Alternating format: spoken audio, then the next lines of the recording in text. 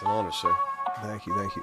All right, guys. Thank you for joining us. This is the first episode of Free Game, Out of the Basement. We'll call this one Out of the Cave. Free Game Out of the Cave, episode 2.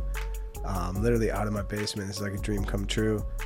We got Jacob taking care of the audio engineering, and my special guest today is Dustin Swartz, who is in from Pittsburgh, South Florida. A man of many talents, and honestly, just like a helper. I told you in Montana, and I remember you coming up to me in Lockhart, just like eager to help and like offer a kind word, which is really cool to see. And it's Coming from you, that means a lot, man. Thank you. And me and Dustin know each other from Aubrey Marcus's Fit for Service group, who he actually joined last year in Sedona, and we'll probably get to that story. But he gave me a really cool question to kind of start, and it's, what do you see as a good purpose for your life? Man, that is such a good question, because we're members of Fit for Service. Because I feel like I came to Fit for Service at a point in my life where I knew what I was good at, but I wasn't sure that like I could own it, and I could say like I'm a helper, like I like to help small business. And I believe one of the greatest purposes for my life is to do good for nothing in return, nothing expected in return, and not be good for nothing, so to speak, you know? I think you said to me you like doing good for the service of greater good. Yeah, man. Yes. It's, which is honestly like, that's like the whole key. If you can tap into that, people don't realize how much power is in that. Yes. And as somebody who's a serial entrepreneur, just from talking to you briefly, basically like 4 or 5 different businesses. Yeah, and not big ones, you know? Like, I didn't set the world on fire, but like for me it was epic. How have you always been that way, or how did you get that way? I was a very incorrigible and difficult young man. I always had this like side of me that was nice and happy. Like my heroes are, you know, maybe we'll get to that, but like I picked these like rough and tumble guys like Geralt of Rivia, The Witcher, like, but that's not who I am. Yeah, I've got an edge like that, but I've always been a sweet, nice person when it comes down to it.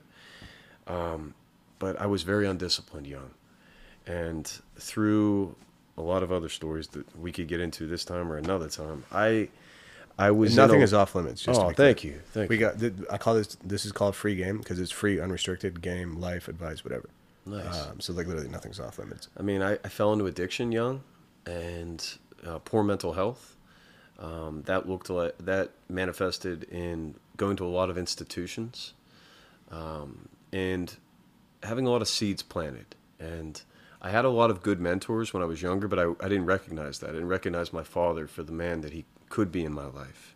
I didn't recognize my grandfathers for the mentors they could be in my life. But sometime between like the age of 25 and 31, I started to gain this momentum and this belief in myself that I could be an integral part in other people's businesses. And until I was 33, I didn't really think about doing it on my own. But like I always wanted to join a team. Like it's always been a part of me. Makes sense. I mean, again, you come off as a team helper. So like an example I'm giving is, that's coming to my mind, is after the Montana Summit for Fit for Service, my house, we decided to have, you call it a party, but my wife and I, you know, we have our mushrooms in our church, and we decided to host a ceremony, and it was absolutely incredible, right? Like the music, everybody, there was like 30 to maybe 40 people, you think, at the house? Yeah, man. So there was a lot of opportunity for that shit to go sideways. And so much so. And like the basement was the ceremony, and then upstairs was like the house party, and both parts were just vibing. And then whenever I'd walk upstairs, kind of like check on the vibe up there, I'd see Dustin like walking around cleaning or just doing something every time I came up there. And I just remember being like, okay, that's like the sign of good character. Or OCD. or OCD. Yeah, either, man. Yeah. No, but, I appreciate you. For sure, man. Yeah. And it just kind of ties in. So you're down here helping your buddy that you said basically is like a brother. I don't know if you kind of want to give that story or. Yeah. So the reason I'm in Atlanta originally was, as I told you, something I've been looking forward to doing for a while. I have I'd say young brother. He's certainly man. He's been a man for many years. I mean, this kid ran, I call him a kid. He's 25 years old. He ran a landscaping company and founded a landscaping company when he was 17 years old. But I came down here to start a roofing company with him. He's built a couple other ones. There's a successful roofing company that still exists here in Atlanta where he built probably 20% of their sales and certainly trained most of their salesmen. And he asked me for a while to work with him. And we got to the point where we knew it was go time. And for the last 6 months, I've been thinking about this and looking forward to it. And for 4 or 5 of those months, the entire time, he's like telling me about how, how well he's lining his life up, not just so I could work with him, but so that he could be successful. So I guess I'm doing something right. He's 25 years old. He just turned 25. And how old were you when you got clean? The first time that I got clean in a way that lasted for more than a month or like a couple weeks, 24, 25, his age. That's kind of what I imagined. We said like 25, 31 is when you and your dad changed, and that's what in my mind I connected those dots. Yeah, man. So how is that? Obviously, from talking off camera, that seems like something that you're still involved with, at least visiting facilities and stuff like that. Mental health, man. Mental health. Yeah. Tell me about that journey. Like, oh, dude, it was such a strange one. And it's still one that I'm kind of like going through the library in my mind and opening the books and like, wow, that happened, constantly. And I fell into using, I suppose the first drugs that I was really using were the Dexedrine and Ritalin I got put on when I was 13. What's Dexedrine? Dexedrine's like a super version of Ritalin. Okay. They rarely prescribe it anymore because it's near meth. That was like the mother's little helper that a lot of women one of the mother's little helpers a lot of women took back in the 50s, 40s, 60s. Like, is that like Requiem for a Dream with the mom's on? Pretty close. If she wasn't taking Dexedrine, she was taking something very similar because there was no Adderall back then. I can't remember when Ritalin came out, but Dexedrine's been around for a minute. And anyway, I get put on these medicines when I was younger. And I didn't think anything of it, but that really kind of set me on a path to start abusing things every once in a while. And I found marijuana when I was about 16, 17, and I was like, oh man, I'm in love with this. Perfect escape. Kind of tumbled out of control with partying, lost my aspiration with a lot of things. And by the time I was 18, 19, I was messing around with Oxycontin. That spiraled into a physical addiction. Very quickly, you lose all choice in the matter, like you have to do. Fell into snorting heroin. The tolerance went up. I started shooting heroin. What is, I didn't know people even snorted heroin. What is, when I was living in South Florida, when I was bartending, I worked at a spot called Louis Bossi. And Louis. Oh, yeah. Oh, okay, you know what I'm talking about. So yeah, man, a few of them. He would hire a lot of guys when they would get out of the houses and try to be clean. So a lot of my friends would tell me some fucking wild stories. Oh, bro. About like shit I didn't even know was possible, but they would just tell me wild stories. I didn't even know people could sniff heroin. Yes, and even in some parts of the country, back when there was more heroin and less fentanyl, it was black tar. So that might be one that like people didn't think they could sniff. But in the Northeast, it came in glassine envelopes where it was a powder. Okay, so it seemed more innocent than using a needle, but eventually. You're spending a few $100s a day to keep up with your habit because those are short-acting drugs. Those are short-acting opiates. And you inevitably build a tolerance no matter what you try to do. It's almost impossible. Not impossible, but almost impossible to not build momentum with that tolerance because it's not a long-acting drug. So with the physical addiction, what's the proper term? Is it cleaning out, getting clean? What does that look like? It looked different at different times because that's a subject that in society has constantly evolved. So treatment centers, when I first started going in them, they were very old school, almost like the Michael Keaton movie Clean and Sober, if you've ever seen it, where you go into treatment and it's basically 12-step run. I mean, it's not an AA facility, but if Alcoholics Anonymous didn't exist, I feel like they wouldn't have a lot of substance for their treatment center because it's almost all based on what the 12 steps believe. So you start talking about abstinence, you start talking about spirituality, you start focusing on cleaning house, ridding yourself of all of the emotions, the thoughts, the resentments that stand in the way of you looking at the damage you've done to your life and the lives of others. And then you start to address that stuff. You start to make yourself you start to take pride in yourself because you start cleaning up the mess of your past, simultaneously becoming of service and becoming a part of a community in a way that gives you hope and purpose. Because getting clean is about fixing that mental health. I believe addiction is a symptom of poor mental health, though we didn't call it that back then. For sure. It's cool to hear that, because everything's always connected, right? Like, and obviously you know that, and I think a lot of people are starting to become aware of it. But it's interesting to hear like how when you start cleaning those things up, then you start simultaneously cleaning yourself up, and then you see the connection with that, and you see the connection with like others. Yeah, man. And it's obviously our school system. And I used to be a teacher, so this is something that's like really near and dear to my heart, right? And I became a teacher because my synesthesia, red dot, went to the word teacher, and I was like, okay, I'm going to be a fucking teacher. And now it's like, oh, I want to have a sacred school. Knowing your energy, yeah, that makes so much sense. So actually, like during the ceremony in Montana, I was like anointed by Soul Dr. Nick, but like getting like the sacred school, this is all in conjunction with, and my wife and I, we want to eventually homeschool and stuff, but imagine if in health class you saw the connection between things, or... dude, you're preaching to the choir here. It's so interesting, and I unfortunately know several people who have overdosed, especially with fentanyl. In 2019, 2 good friends alone. So you would imagine that there would be a bigger push for people to see the connection of things, because people's kids, right? Like, yeah. if not for themselves, but for their kids. And I guess you don't know what you don't know, but like, how do you think that message, not the fear, because that won't work, but the message of like connection, and there's a verse in the Bible, it's like, they see but they don't see, they hear but they don't hear or understand, yes. Right? It's like, how do you see beyond with your earthly eyes, but your connection? I hear you talking about the fact that like we sense the synchronicity, we sense that at times, but almost like we put our blinders on. Yeah. Right? Like, how do you like really bring that into school? Yeah. Teaching the language of the world, man. Like Boyd Vardy. Yeah. Like, dude, and I love that you brought up health class, because I had a life skills class that was basically health class throughout high school. That it was like a broken record on repeat of the same stuff all year, every year, man. Like, they would teach us the same say no to drugs stuff.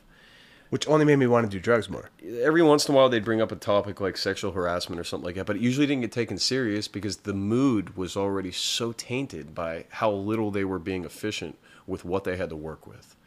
And imagine if you took that class and you just turned it upside down, you turned it on its head. Like, one example, right? Let's sit down today and let's teach you, if you choose to use drugs, how you should address this, versus no, not at all, because no, not at all doesn't exist. Right. Know? The first time I drank, I made a mess of myself. It would have been nice to get a little bit of a pregame, quote unquote, pun intended, a little pregame, like, explanation on like, how can I walk into this and not embarrass myself or hurt myself? Right. And as you're saying it, the answer, I guess, kind of came to me, right? It's like, you have to have the right people, and it has to be a kind of different curriculum. Like, imagine Kyle Kingsbury teaching health class. Oh, dude, I would love my kids to learn from him. Are you kidding me? That'd be the greatest, right? Like, or having, somebody that's actually done things coming and teaching, like, economics. Yes. But again, how do you do that, and how do you incentivize it, and then how do you pay for that is the question. And then if it's state run, is that what they really want? Gotcha. Right, and I don't want to go down the whole conspiracy theory on that, but John Dewey and Horace Mann, a lot of the guys that set up the schools, mm-hmm. I mean, they're quoted. That is not what they want, right? It's paid for by the state from taxes to produce a certain level of intellect, but not critical thinking intellect. I have this little joke that from the times of the riots and stuff of 2019, 2020, I guess, because I went back to Pittsburgh from Florida and like things were upside down. School systems were all screwed up, and there was this picture. I took a picture of some spray paint somebody put on one of the schools, and it says riots are good. And the A is an anarchy A and the R and stuff. And like, I found that so poignant. like that it was on the side of a school, because our systems are failing us in so many ways, man. Right. And what a great topic. So there's, have you ever seen, this is a really obscure film, but it's probably my favorite. It's The Education of Charlie Banks. No. It's directed by Fred Durst, actually. Okay. And it's Jesse. Somebody I saw back in 1998. Yeah. Like he's Yeah, on man. top, right? Jesse Eisenberg is like the main character. Okay. It's before he's real big, but it's good. And there's this, he goes to this college, and there's this whole thing, and everybody kind of has to do the opposite of what they traditionally do. It's like the moral of the story. But they're talking about, it's called creative destruction or constructive destruction, is economic theory from Joseph Schumpeter. Gotcha. And in it, it says capitalism will work and does work because it's the only system that allows itself to cannibalize itself and then basically shit itself out in a more effective form. Okay. Generations continue to persist. Right. So like if you have a broken system, it allows itself to consume the system and then come up with a better system. Right. So The like, lifeline, the ancestral line doesn't stop just because of the failure. yes. So it's like, all right, so I would like to think most people can acknowledge that the system does not seem to be serving us to the best it could, right? No. Like, to be polite. And my friends that are still teachers, God bless you. Yes. But I think that they would agree for the most part. We're not optimizing the bright kids. We're not optimizing the kids that aren't, quote unquote, as bright. We're not. And it's not the teacher's fault. It's a system that is just. We're trying to do one size fits all, and the one size is like a German 1800s form of teaching. That's like where our form of lecture and interaction is. The bell curve should be for grading, not for who makes it.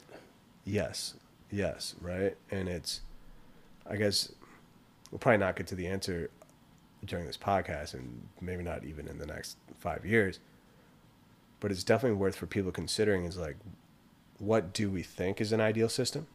And how do we get closer to that? Gotcha.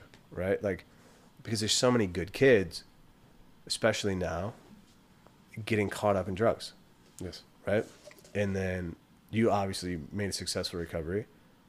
But I'm thinking of some strong dudes I know that didn't and that are gone now. Some of the strongest men I knew got a physical addiction to something. Like some of the greatest athletes I knew, like from high school. Some guys that didn't even fail to like connect like I did, because I was an outcast in some ways. But I knew some guys that weren't, and they got caught up, man.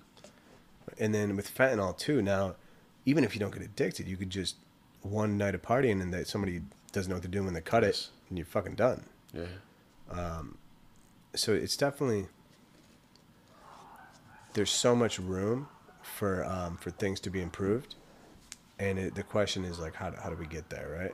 And I guess that kind of leads into, my next question for you: what is your ideal life? Oh man, I guess I could answer that in so many ways, and it would all kind of circle back to the same concepts. My ideal life is the one I'm leading right now. Okay, in a lot beautiful. of ways, and it's just a continual evolution of that. Like, I live the life of my dreams because there's enough for me, okay, to eat well, to do well, and I have the ability to help others with their dreams. And every once in a while, I get to be involved in something that, is also mine.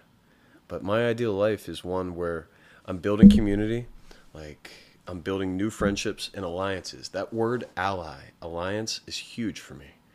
I believe we should be water to the best of our ability, except in alliances. Like, I have to keep the same attitude towards alliances with everything. Like, I am here to take less and give more.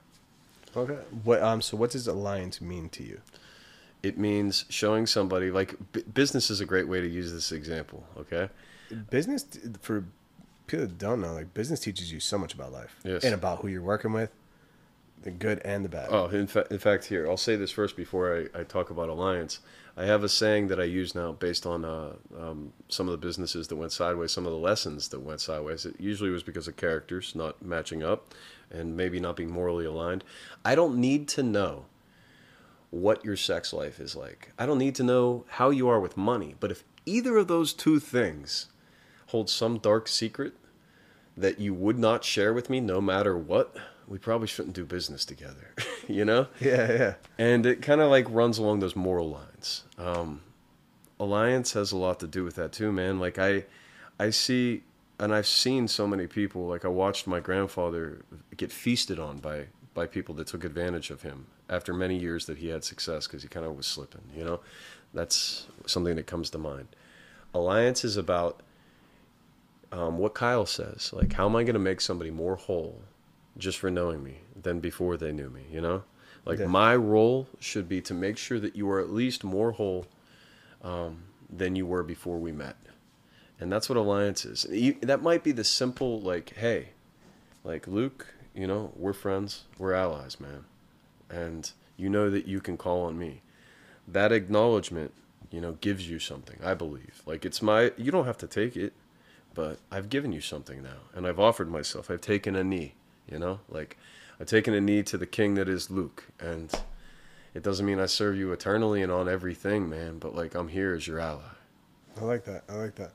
And then, I didn't know Kyle said that, but that sounds like something he would say. Yeah.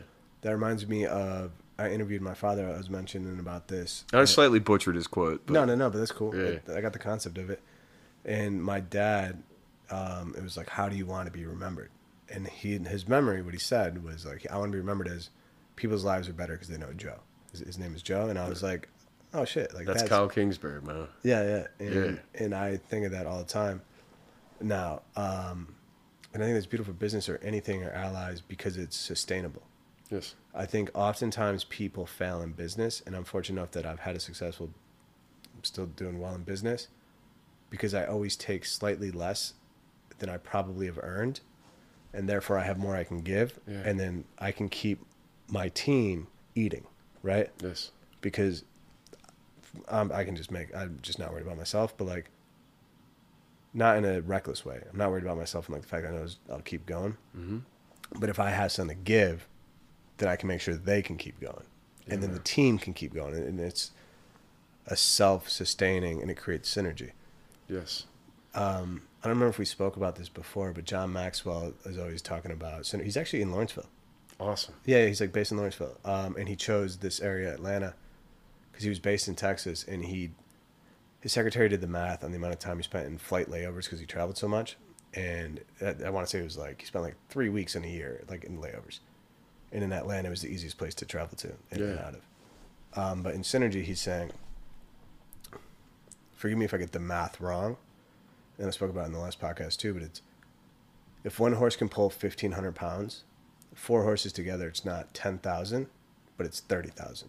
Hell yeah. And that's like scientifically proven. And I believe that so much in so many ways because I've watched what happens even with myself more so than anything when I'm around others. Like, I find my greatest fire when I'm surrounded by men like you, Luke. Men like Jacob. Like, you get good recognizes good.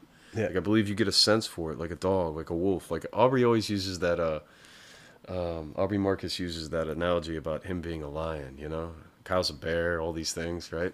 I like to call myself a wolf, man, and like I'm a wolf too. Yeah, bro. Like we know what somebody's about immediately. I don't think lions and bears are any different in that sense. I'm sure they got it too, but I love the canine analogy, and I felt that as soon as I was in your presence, and in the presence of this man, you can sense those things if you really vet them out, and it doesn't mean that like we agree on everything, or that like we meet on all planes, but. You're good with something then. Yeah, it's interesting too. I always use animal analogies for people. Yes. Like, I'm not going to say his name, but there's this guy that I've done business with. He's an older man. I like him, but he's a turtle. Okay. Right? And so some of my partners would get super frustrated. I was like, dude, he's a fucking turtle. Like, he's a turtle. Yes. What do you get mad at him for doing exactly what's predictable? Yeah. So you got to wait till the little piece of lettuce is out there and he gets excited and he'll go after it. And then other than that, he's going to move at his own pace, and like you just got to know that. So when you can recognize what somebody is, your ability to work with them and understand the team dynamics. I mean, speaking of team, look at the Nuggets. Like, right? It's all a team of role players, man. Yeah, like, yeah. Now they got some guys that are practically superstars because they've just stepped up to the plate. Like Murray, oh my gosh, like dude, the performance he put on in the last several years since the bubble. Yeah, yeah, it's beautiful to watch, and even their superstar Jokic, he was the last chosen for the starters of the All-Star game, which is like really saying something, right? And it's a beautiful thing to really think about too. The Warriors became superstars. The Nuggets have that potential right now. But in an era of superstars going to super teams, the homegrown teams are the champions. The Bucks, the Warriors, and the Nuggets. Because you weren't talking about anybody except Giannis until they took fire, man. Now Middleton becomes this like great player in everybody's eyes. Like he was always great, but he had to step up like that on that team. And you look at Giannis, Giannis drafted, homegrown, built up, doesn't want to go anywhere. The Warriors, Clay, Draymond, Steph, homegrown, drafted to the system, grown. Obviously, they got Durant for a period, but they won before and after. Yes. No, the reason they brought Durant there was because they had proven themselves. Exactly. And then now you get the Nuggets. Again, Jokic looks like he's going to be this superstar, despite his best efforts not to be a superstar. Mm-hmm. But it's that same concept. Homegrown, him and Murray played together, just built up, and it's that synergy, it's that chemistry, it's the incalculable. That difference is what makes the difference, and it's I guarantee it's more enjoyable to them, right? Like these other teams, I would have to imagine, like the Lakers, like a lot of these teams, there's not that real camaraderie, and camaraderie is a term. Oh, dude, I love that word. It's that's another one like alliance. Yeah, it's 100%. You're speaking my language. It's I talk about this in business actually. Just talking about it the other day. It's not built during the good times. No. It's a Russian military word, like somebody you're in the foxholes with, you're in the trenches with. Like, Zach, I got my back when like everything's going down. Yep. Okay, cool. How do you show up when your life is threatened? How do you show up when your happiness, your comfort is threatened, But at the same time, others are threatened. Right. That's the difference. When you're able to realize that others are threatened. And exactly, how do you show up with that? And then on the opposite end of that, which oftentimes doesn't get looked at, Abraham Lincoln has this great quote, and it's, most men can stand adversity. If you really want to test a man's character, give him power.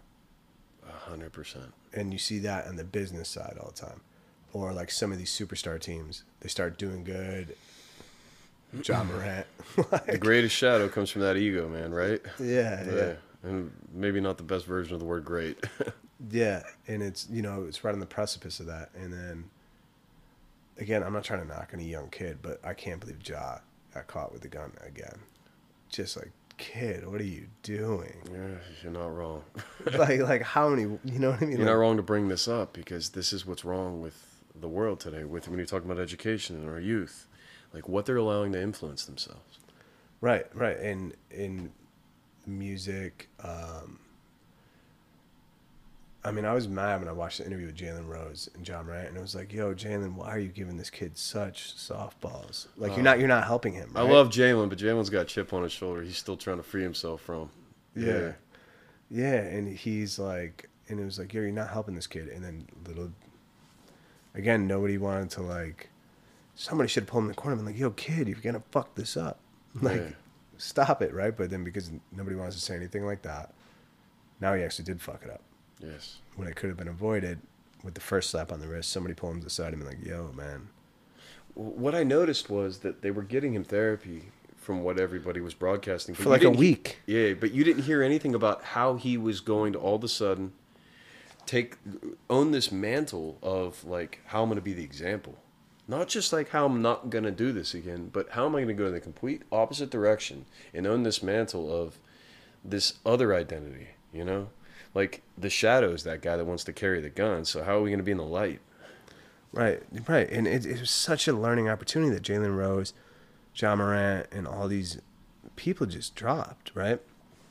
The interview with John Morant was like, I don't believe in violence. I would never carry a gun. And it was like, first off, you posted a video of you with a gun. Nobody set you up, right? Like, and then it was like, you beat up a 17-year-old kid. again, maybe you believe in power, you know? Yeah. Maybe it's not violence, but it's still bad power. Yeah, know? but it's like you beat up a 17-year-old kid, you threaten, like, there's like all these different, like, examples of, like, that he didn't get called on. And I'm sure in the back of his mind, he's like, oh, I can just get away with this, because why wouldn't he think that? Yes. And it's, so, like, what was an example of a moment that really changed your life? Oh, man, so many of them. And I'll choose one because we talked about my age of 24 to 25, and you and I both have a huge connection to Austin that's just growing. I was sent to, and this wasn't the thing that changed everything, but these are the seeds that are still coming to fruition. I met a man named Mark Houston when I was 24 years old. I got sent to Austin, Texas. My mom saw Mark Houston on Dr. Phil. Mark had founded Burning Tree, which is this treatment center that you have to, it's a year minimum. It's still open. In fact, some of the guys that used to work with Mark still work there. Mark passed away in 2010, unfortunately. But before he passed away, in 2006, he founded Mark Houston Recovery Center. And I got sent there. And I spent more time there than anyone. I set the record, at least at the time. Maybe somebody broke it after, but So I you set was the there record. 8 months. Okay. Which is not a long time compared to some guys that get incarcerated. It was a cushy place, but it was run by a former Vietnam vet that believed in waking us up at 6:30 in the morning, and sometimes 5:30, you know, like, and we did cook crew, we did work before we ate. Like, we had to spend an hour every morning, like, weed whacking, or, like, you know, pulling weeds, or, like, cleaning the house. And, like, he brought discipline and love in a way that was tied into the spirituality based in the 12 steps. But more than anything, he showed us what a man could be. I just thought of something that ties back to the beginning of the podcast. First off, how did that make you feel? And how did that make you feel connected to the, did it make you feel connected to the place you were cleaning, I'm assuming? Oh, man, I had been working hard many times in my life because we grew up in family business, our family. And in all the time that, like, I was told to do something, whether it was shovel asphalt, help with flat roofs, pull weeds, you know, like on our properties and stuff, man, it didn't mean anything to me. But when Mark had us do it as a team, and we brought the elements of spiritual mirror, as he called it, like all of these, like, let's look at ourselves times in therapy. So, like, teaching, like you were talking about better teachers, like, they were teachers, man. These were guys that understood how to bring things in like a great teacher in high school and keep us engaged. So that's where I was going to tie it back into the schools is what we've really come to realize is anything sacred that you treat sacred. Shaving could be sacred if you treat it sacred. Yeah, man. And now you get to shave. You get to shave. That's the language Mark taught us. You get to do all these things. Correcting the have to. Yeah. And it's wild, right? So Andre Carmack said this to me. He said, words are not descriptive, they're creative. Spells, man. Yeah. Your word is your wand. That's from Ra the Wizard. This guy I interviewed on my podcast once. But now I'm imagining, how do we change the system? You have the kids, whatever health class they go and they take care of their neighborhoods.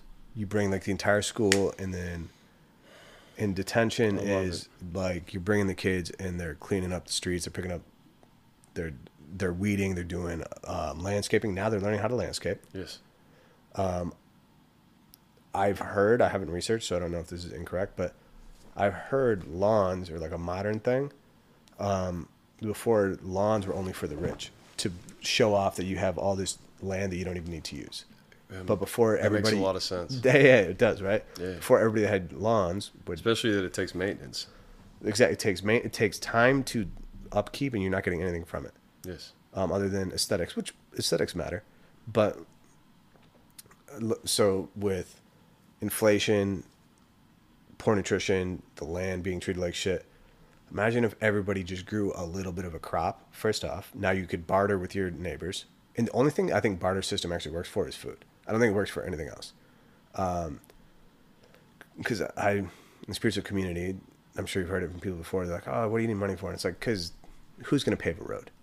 Yes. Like, you know what I mean? Like, yeah. Like, but for food, it's great. Hey, I got, chickens, you got potatoes. Okay, cool. That's much more comparable, but, like, to actually build a house, like, how many eggs does that take? Mm-hmm. Right? But and I have a friend He's actually the third member of my church. Matt Aarons, he runs Spring Lake Farms in Minnesota. And I think it's just an acre, but he can feed 400 families a week. That's a lot. With 1 acre. Because he's so efficient with his land. It makes even more sense, like we were talking off camera before, why you want to go to the farm of Lockhart and learn this permaculture. That's what I want to learn. Because you were inspired. Exactly. And that's why I put him in the church. And I was like, because I want to have all these things, and I want to have the same way in business I've been able to put on for all my people. Yes. I've just always been that guy. But now I want to figure out. So I, honestly saying that, I'm like, all right, cool. I think I have an answer for the system. Now the question is logistics and little things like that. But if you had the kids, first off, the kids would now be more attached to their neighborhoods. They would need a teacher like you, man.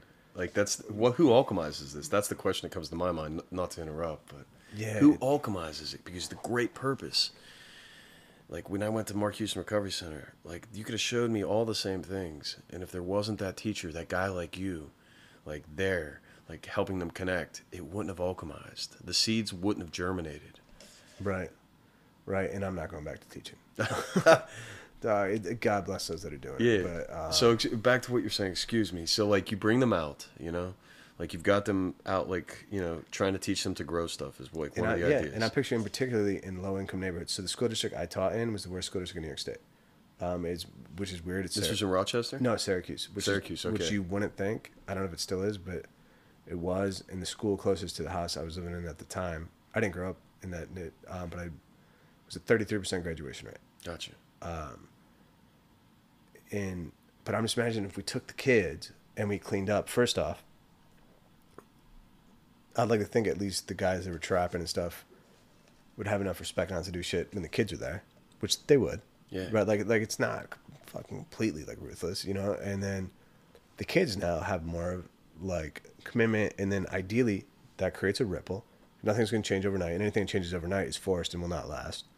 Yes. Right. That's why John Morant's rehab didn't work. It's 5 days or a week. Like how the fuck did he learn in a week? And how did he alchemize that? Clearly who held his hand through something that wasn't a habit change for him yet. Right. And everybody told him he didn't have a problem. Yeah. Versus being who was going to help him practice this? Yeah. Like all the shots he practiced. Exactly. Versus just addressing like, hey man, you've been fucking up. You got a problem. Doesn't mean you are a problem, but you got one. Yeah. You're trying. The music, the vibrations, the messages, something is affecting you, kid. Yes. And like, you could blow it all. Versus the reactive system we have in the West, which is we treat the symptom, right? And that matters. Like we shouldn't throw away the complete Western symptom, the Western philosophies, because look at the technology we have. Look at which a lot of that is attributed to the West. However, we're constantly just trimming the top versus getting to the roots. And I feel like a lot of Eastern mysticism, that's where the transformative, and then what I'm hoping to do with my church and with the stuff I'm doing is being one of the bridges, right? I like that. And interviewing people like you and all these other people that have these... A helper is a bridge. You ask me what I do, Yeah, helper's a bridge. You brought beautiful words to that.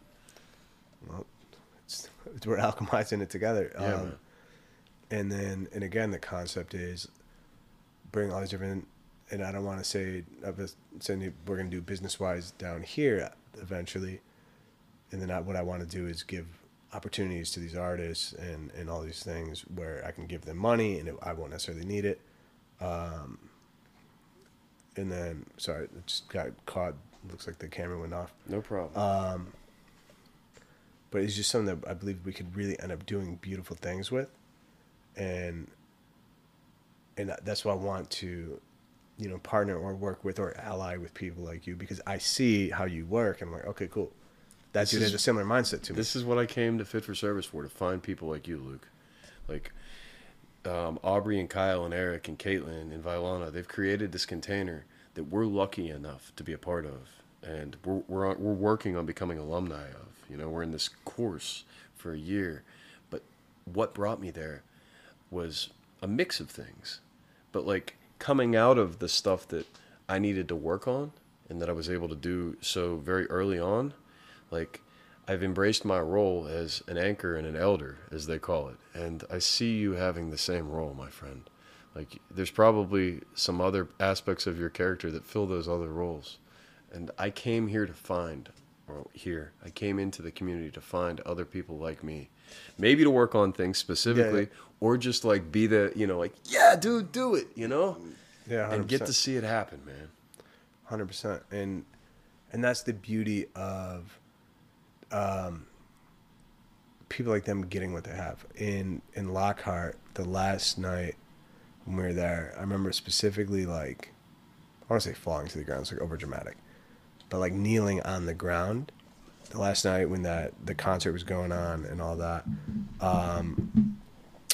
And I thanking God that Aubrey got the land that he got, because I was like, yo, I want to do this, but I needed to see a blueprint. This couldn't have been done better than what they do in Lockhart. Like, I can't imagine it being done better, or somebody really caring the way that they're doing it and taking it like that. And I just remember being like praying and thanking God.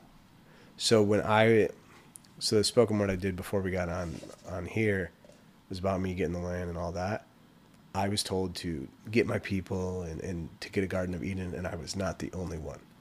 And I told Aubrey, I don't even know if they remember this, told Aubrey and Kyle, I was like, yo, I had this What message. a beautiful message. I believe in that one, dude. Yeah. I don't think that was ego. No, I don't think that was shadow. Oh, no, it definitely wasn't. It was like, you're not the only one. And they had their place called the Gardeners of Eden. And I was like, yeah, man. All right, this is like my blueprint of what I want to eventually build up. And then I want to offer them a spot that they can come and host events like whenever they want, and just give them like, hey, I love what you guys are doing. Like, I'm about it. I can feel it. I can see it. Salute. And that's one of the things I'm hoping to do. I love it. And I can't wait till you really realize what they've created with Gardeners of Eden, with Chad Johnson being there sometimes and his people being there the times he's not there. Like, you're going to have, I think, a lot of interest. I believe that. And, oddly, like the phone call I just got while we're in the middle of this is Ken Conti. Oh, yeah, he's super cool. Yeah. And was he ancestral hunting or whatever? Yeah, man. I'm going to that in November. Are you? Yeah, I'm not doing the elk hunt because I've never hunted before. Yeah. But you want to talk about like a guy that grew up never hunting, like I have respect for guns and I understand them, but I've never hunted. Right. Like one of our brothers is creating this ancestral hunting school. And yeah, for people that don't know who Ken is, get to know him if you get a chance, because like you, Luke, he's one of those guys, and I've made this submission to a few of the men in our space. With Ken in the community, with Luke in the community, yourself, I worry about it less, because I know that there are men guarding this and making this sacred as well as safe for others to come into and really use as a part of the rest of their lives, man. Like, I feel confident that this is something that we've only begun to see, like, how it's going to take flight. Yeah. Like with the dreams you're talking about and more, because we've been a part of something and we've united with something where we meet on the same moral grounds more than anything. Everybody has different interests, but imagine being a part of a group of 200 people where you almost all vibe on the same morals and ethics. Like, that's what it's like to be a part of this class, quote unquote. Yeah, that's exactly right. And it brings me back to synergy, right? So if I was going to pull 1,500 pounds, quote unquote, Yeah. you're going to pull it. Well, now we're doing so much more because we're working together. When is the November thing with Ken? Because I've been thinking about it, but I have so much shit going on. It's right after Arcadia. So originally he had it scheduled for, it overlapped a little bit with Arcadia because I guess they were thinking about doing Arcadia in July again. But they moved Arcadia to November, which makes a lot of sense that it would be at the end of everything. Yeah, it's almost like a celebration at the end of all this work we've done. And Ken moved it to the week after Arcadia. So it's I'd have to check because I got so much going, but I'm pretty sure it's mid-November, like 12th, 15th. Okay. That's the flagship school, man. Yeah, dude, we'd love to have you. I know he'd open it up again for a brother. Yeah, I might end up doing it. I have so many trips coming. And no one will slight you if you don't this year. But it's a like must eventually. But I feel like this is the year because I think we're going to try to have kids at the end of the year. So do the things now. So I got to just get the shit done. Because then after that, I'll just be straight homebody. And then when you come to Full Temple Reset in January, man, it'll be the real preparation That'll for be kids, man. Your body's getting like all tuned up. Yeah, exactly. Yeah. I think we're going to start trying in October. Oh, congrats, man. Like in Sedona. Congrats early, bro. I think we're going to try it in Sedona because we heard it's like a vortex and all that. That sounds like a beautiful place to galvanize that magic. Yeah. So we're definitely hoping. And then I guess the last really good question, because we've been referencing all these different people, and what's cool is we're fortunate enough to know a lot of these people. Yeah, man. But who are some of your heroes? You referenced it. This is a full circle. You started off kind of mentioning heroes, and we'll end with the heroes. Yeah. So I have to say that I could talk about my father forever, because this is a man that stood by me through so much. My mother was also a hero. She had a little bit more of a troubled life. My dad had a lot of adversity, and he was able to push through a lot of it. My mom's unfortunately not here anymore. I'm sorry to hear it. Oh, that's okay, man. She's with us, dude. Thank you so much, dude. I know you believe that. Yeah, 100%. Yeah, my dad is certainly one of them. Anthony Bourdain influenced me to go to culinary school, which I didn't even complete, but it changed my life. Yeah. Like connecting with people in the service industry.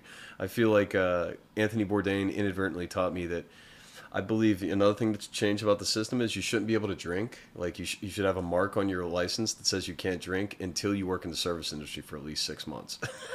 I like that. Yeah, man. And hearing you talk about what you want to do with traveling, and like our Fit for Service crew, man, like inspired by Anthony Bourdain, that makes my soul sing. Yeah. And then a lot of other heroes I pick probably from fiction, man. Nice. Yeah. Have you read The 49th Mystic? No. Dude, I'm reading it right now. Sounds like my next book, bro. It's fucking incredible. It's in Aubrey's top 10. I want to say it's number 2 or 3. Okay. So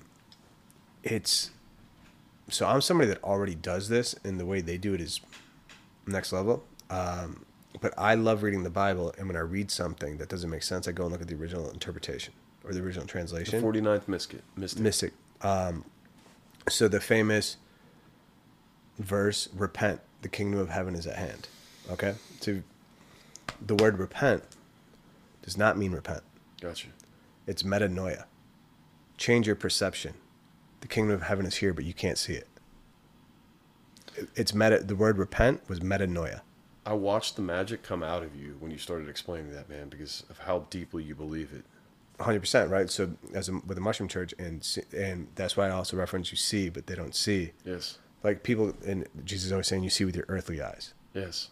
See the synchronicities. Our canine sense. Our canine sense, right? Or like when you do some of these plants, you're like, oh shit, there are other things that I don't see that are here all the time. Yes. Right? And for reasons we don't see them all the time, it's good. Like we have to operate, but it's there, right? And it's all this, in my opinion, it's the most accurate interpretation of Jesus's teachings. And it's like, it says like when Jesus says, you think I've come to bring peace, but I haven't come to bring the sword. And the sword just represents truth. I love it. Right? And like I think it's Snow White. Because truth cuts through everything, man. Yeah. Yeah. And this is like the interlude to the next part. And Luke inspired me to mention something because you're so humble about like what you're doing, and the humility shows. And you mentioned when we were off camera that like, hey, I know that like, a lot of people, you were basically saying, I know a lot of people have podcasts, so I don't really care if this makes me money, sets the world on fire. Like that's what I heard, but like, I know this is an integral piece. I think this is like, duh, for somebody like you, man, like with all the things that you want to do and the help that you want to have. Maybe this doesn't become Joe Rogan's podcast, man, but at the same time, it's a perfect thermometer for what's going on, man. And it's this library that's constantly going to have an account of the progress you make. Like, what better way to create an encyclopedia of your journeys and adventures, man? It's funny. I was going over this with Danielle this weekend because, again, I felt called to do this. Like, not felt. I've been called to do this on several occasions. And when I was originally doing it out of the studio, I had a ceremony and God was like, yo, we're going to take your podcast big places, but it's not the right time. And then the Elohim were like, we're about to do it. But like, I don't want to knock him, but like, yeah, it was like, hey, we're going to do certain things. Yes. I was talking to Danielle and it was like, Joe Rogan's my favorite, but I don't want to be Joe Rogan big because I don't want that much press. I think 1 to 10 million in like an episode, which is a lot, but it's in the grand scheme of things at 330 million people. It's not that much. Gotcha. Or maybe if, let's say 1 to 10 million in America, let's give me an extra 50 million worldwide. because I could use that money. But we'll say we'll just 1 to 10 million in America, like dedicated viewers. I think that's enough that I could still walk around the neighborhood and go out and be known, but not known like that, right? Mm-hmm. And I could still stay low key in like a little town, and I was starting to know, I was like, I don't give a shit how much money we make. Mm-hmm. Part of my offering to get the sacred school was giving up materialism. So to me, giving up materialism does not mean being and I specifically chose my words. I didn't say money, I said materialism. Intention specific. Because, again, I don't believe the barter system and things like that work for everything, and I need money to do things. But materialism to me is getting a yacht when I don't need a yacht. Oh, right? man. I could talk forever about that living in South Florida. You know? Yeah. Everybody needs a yacht, right? Yeah. Maybe not. Right. But they believe it. Yeah, and it's not being owned by things either, right? Not having a bunch of debt. But just, like, I want to, even if I'm a billionaire, I want to have this house. I want to not have more than I need, but having the money so that if I'm like, I want to buy 300 acres. Boom. Dude, what a great subject. Like, how does a good man approach something like this? You know, it's okay to enjoy life. I really believe that. And I've wrestled with this so much myself as I've, tried to find my purpose and really come to a specific intention with my purpose. And the more I listen to Eric, the more I listen to Kyle, the more I listen to Aubrey, the more I realize that there's this beauty in the muse, what inspires us. And enjoying life, like being able to enjoy life and do it the way that you want to, be the kid, be all those things. That's what feeds our muse at times, man. Right. It really helps the mana build up for that muse. It's having the money to go to Egypt when you feel you need to go to Egypt. Yes. And not putting your family in danger because of it. Mm-hmm. But not having the Lamborghini you don't need. Yeah. Right? Like, to me, that's the difference. Because when I was like being anointed, so to speak, by Dr. Nick, Soul Dr. Nick, it was like, what do you Much respect, Dr. Nick. Yeah, dude, he can't wait till you hear that. He was doing his thing. He was like crawling on my shoulder and like just, such a unique individual. Such a fucking unique individual. Yeah, man. There is no two of him. No, there is not. But he was like, for the sacred school, what are you willing to offer? And I sat with it, and I was like, materialism. And that, to me, again, is consuming and having things for the sake of having it, not that what you don't need. Yeah, man. Right? Like, if I want to set this up for like a sound studio for artists to do things, well, then I need dope stuff for that. And the purpose is to give, right? Cool. Because you only have so much time when you bring somebody in here, man. Yeah. Being too frugal, you might like miss the opportunity to inspire.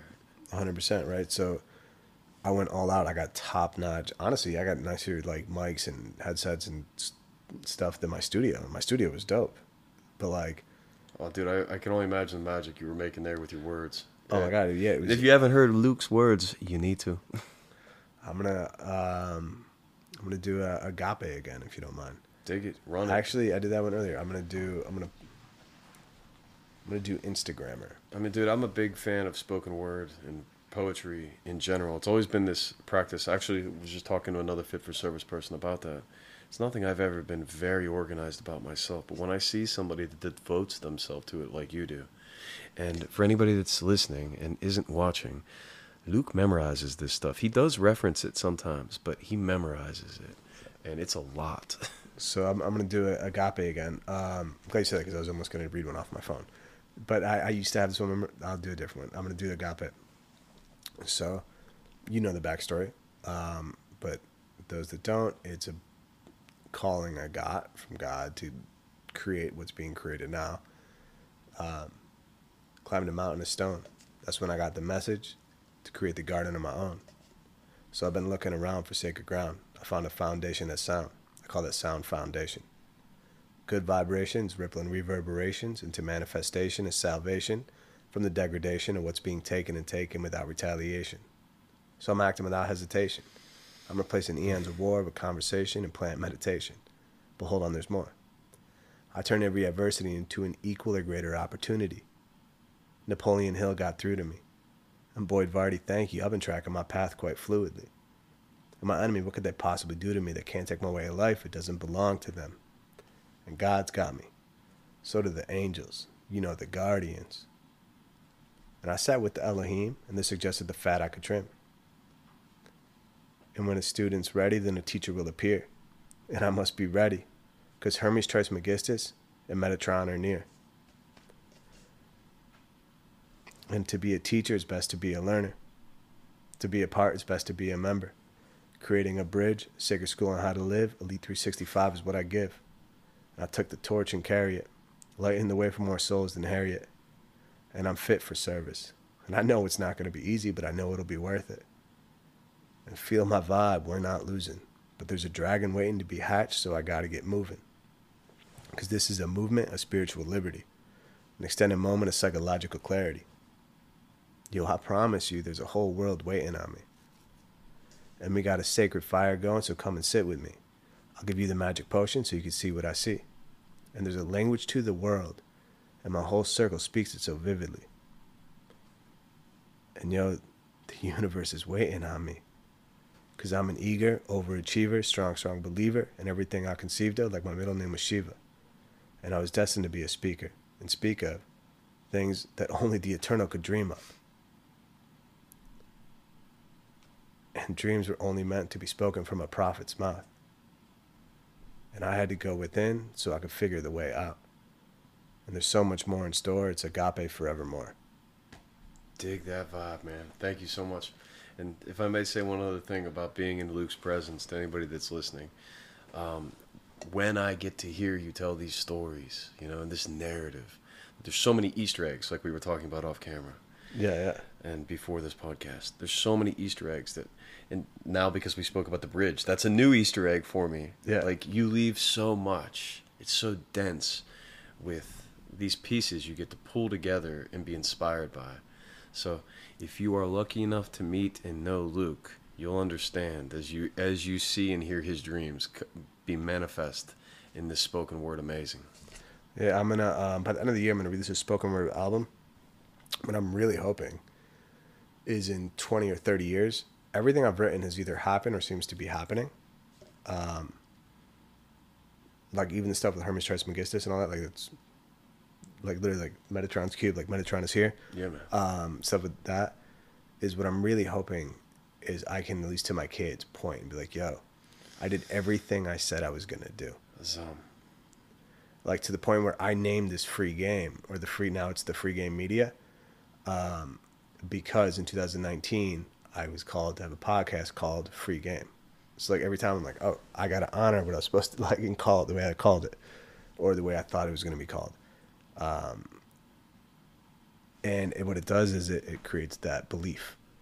And another cool thing from 49th Mystic, another really famous verse that I didn't used to understand, or I thought I understood. Recently, so the sound healer has been saying like this verse all the time from the Bible, and it's like, in order to enter the kingdom of heaven, we have to be like children, right? So he was saying it's like the wonder of children, because he's like born again, because he like died and so he's like 9 months old now, he says, and everything to him like makes him like cry and wonder, and it's beautiful. He's very specific about this, huh? Yeah. However, in the 49th Mystic, I like with the way they say it even better. They say in order to enter the kingdom of heaven, you have to be like children. And what they say is Yeshua means you have to be able to believe in things not seen, the way a child can believe in a imaginary friend. That's, again, repent, the kingdom of heaven is at hand. It's like, yo, it's here, you just don't see it. And so I really like that, like, you have to really, really believe like a child. Which, again, faith of a mustard seed that moves mountains. So what does that mean? That means the faith grows. The seed grows into a strong belief tree. in magic, that childlike belief in magic, you know, that the thing that unfortunately we lose too much these days. Yes. You know? Like Jacob was talking with me about what it was like to go to, school for media before the internet and stuff. There was more magic, you know? And there's more magic in a child's mind and perspective of the world. That's what I hear you saying, man. But when you have that, right, like when you really can believe like that, you can literally, because the magic's real. The magic's real. You got to acknowledge it. Yeah, and you have to. Magic's not real if you don't believe in it. Yeah, it's like the anti-spell is to disbelieve. Yeah, and then I like to believe in this video game of life. I like to think that this is God's dream, or God's video game, and He gives you, or she, or it gives you, the universe, whatever you want to call it, gives you exactly what you asked for. Yes. And that's the greatest gift and curse. is you get exactly what you asked for. And how often people ask for things they don't realize they asked for it when it manifests, right? All the time. Yeah, right? with the negativity. All the time, right? So Yes. I'll see people, they'll be complaining about the patriarchy, the patriarchy, the patriarchy. Next thing you know, the patriarch is on them. It's like, yo, that's what you're focusing on. Yes. Like, that's what you're asking for, whether you want to admit it or not. You brought it in. Yeah, you know, or it'll be like, they'll focus on whatever, and they'll stick to these things, and it's like, oftentimes even they'll get it and they won't even use it in a negative. They just don't realize. Like we were speaking about before, right?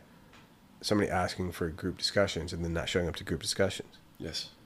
And it's like, fuck, dude, you're gonna miss the group. Like it's gonna move past you, man. Like, come And join the perhaps you're train. gonna be missed being seen in the way that you wanted to be, and the group has to make these assumptions. Yeah, and it's like, exactly. It's like you want to be seen, you want to be seen, you want to be seen. You're seen. Join the party. Like, the party's not coming to you. That's not how this works. Like, you got to come to the party. You know, and we've talked about like fit for service so many times, man. And it's something I've realized immediately about you that you get. Like, the work is in our hands. Like, they set this amazing stage for us, but we got to write the play. Yeah. Yeah. You know, they did some things. They performed for us too, but like now it's like, all right, here's the stage. What are you guys gonna do with it? And and if you don't, that's fine. Or if not you, but if others don't, that's fine. But don't complain that the play only happens once every few months. Yeah, or that the players that, you know, performed the first time aren't performing 24/7. They have lives too. Yeah. It's like, hey, like, they're giving you the pen. You can write yourself in. Yes. And it's just an interesting thing. And one of my biggest strengths is also one of my flaws, and that's usually how it goes. It's the same way I said, like, I bring my people with me, is it's historically been really hard for me to cut people off, regardless of what they've done. Like, I'll get stabbed in the back, look all right, it's cool, I'll address it, don't do it again. Lessons. But now it's like, all right, maybe you're just not ready to go. Yeah. And that was kind of like with the Elohim line, is it's just like, if you want to get to where you want to go, not everybody's getting in the party. Like, not everybody gets to pass these gates. So you got to decide. And it's like, all right, I want to get there. So it's one of those things. And you said you were in media school? No. When I was talking to Jacob about him going to media school, yeah, because he went back in 1993, back before the internet had really taken over and stuff. I found it so unique to go through an experience of going to school and like something that allows you to tie into electronics and computers and all of that and cameras and understanding sound before the internet really took off. Yeah. You know, that was poignant to me. The other thing that popped in my mind when you were talking about all of these concepts, man, is that, like, as a helper, you're a knight. You know, like, I love that term. You used a lot of analogies about, like, you know, serving like a knight. And, like, I see you as a fellow knight on this path, man. And I really believe this other saying that I came up with, moral code is the path to the knight's road. I like that. Dude, you're walking that. Like, you found the path to Knight's Road on your own. Clearly, at some point in time, a long time ago. Yeah. And knew that, like, this is the yellow brick road you need to walk. Maybe not everybody else is going to walk it. And, like, we were talking about El Haim in the gates. And, like, not everybody's going to pass through the gates, man. Like, not everybody's going to find the road, man. Right. Because it takes work. And it's not an easy road. And what I realized is everybody has to, but it doesn't have to be in this lifetime. You're right, man. Because, like, that was one of my things in ayahuasca. It was like, yo, all dogs go to heaven. And I was like, all right, cool. So I got to make sure all my people get there. And it was like, oh, that doesn't mean it has to be this lifetime. Like, they might not get it this time. Yeah. Okay, cool. The forgetting. Yeah. Yeah. And it's all we can do is do our best and leave the breadcrumbs and then find others that do and direct them to it. Another great analogy, because like the breadcrumbs with the path, the forest paths, you know, like trying to find your way through the forest when you sometimes can't see the forest from the trees, you know, the trees rather. I reference this all the time. So that's where I say, like, the out of the cave. Probably like almost everyone on my podcast will. This is probably actually now that we are like at that time. Are you familiar with Plato's allegory of the cave? Yes. And not as well as Eric is, but I love it when he brings it up, man. Yeah. Because I remember hearing about that in 8th grade the first time, and think it was so beautiful. Yeah. So I've been obsessed with it, and when I first got enlightened, I don't want to say enlightened, when I first started on my path, I try to force it on others, right? And that's like the sticking the fire in people's eyes and them turning Promotion on you. versus attraction, as they would use in 12-step. Okay, yeah. Yeah. I've never heard that, but yes, exactly, Yeah. right? And then now I call it like the breadcrumbs. You just leave breadcrumbs. And like the synchronicities are God's breadcrumbs for you. Like he's like trying to lead you. Because I feel like if we were told our personal journey or our personal destiny, we'd fuck it up. Yes. That's why we're not told. That's the only reason I can think of. Because it'd be like, too much pressure. But like step by step, you start realizing it. I like that. And then, so God leaves us breadcrumbs. And the best thing we can do is leave breadcrumbs. And then, I'll go down a whole rabbit hole on that one. But That's okay, man. Another day, bro. Another day. But yeah, so this is, I believe that this is the actual end of Free Game Out of the Cave, episode 2. Dig that vibe. It was an honor. Yeah. An honor to be here with another night. Thank you, brother. Much love.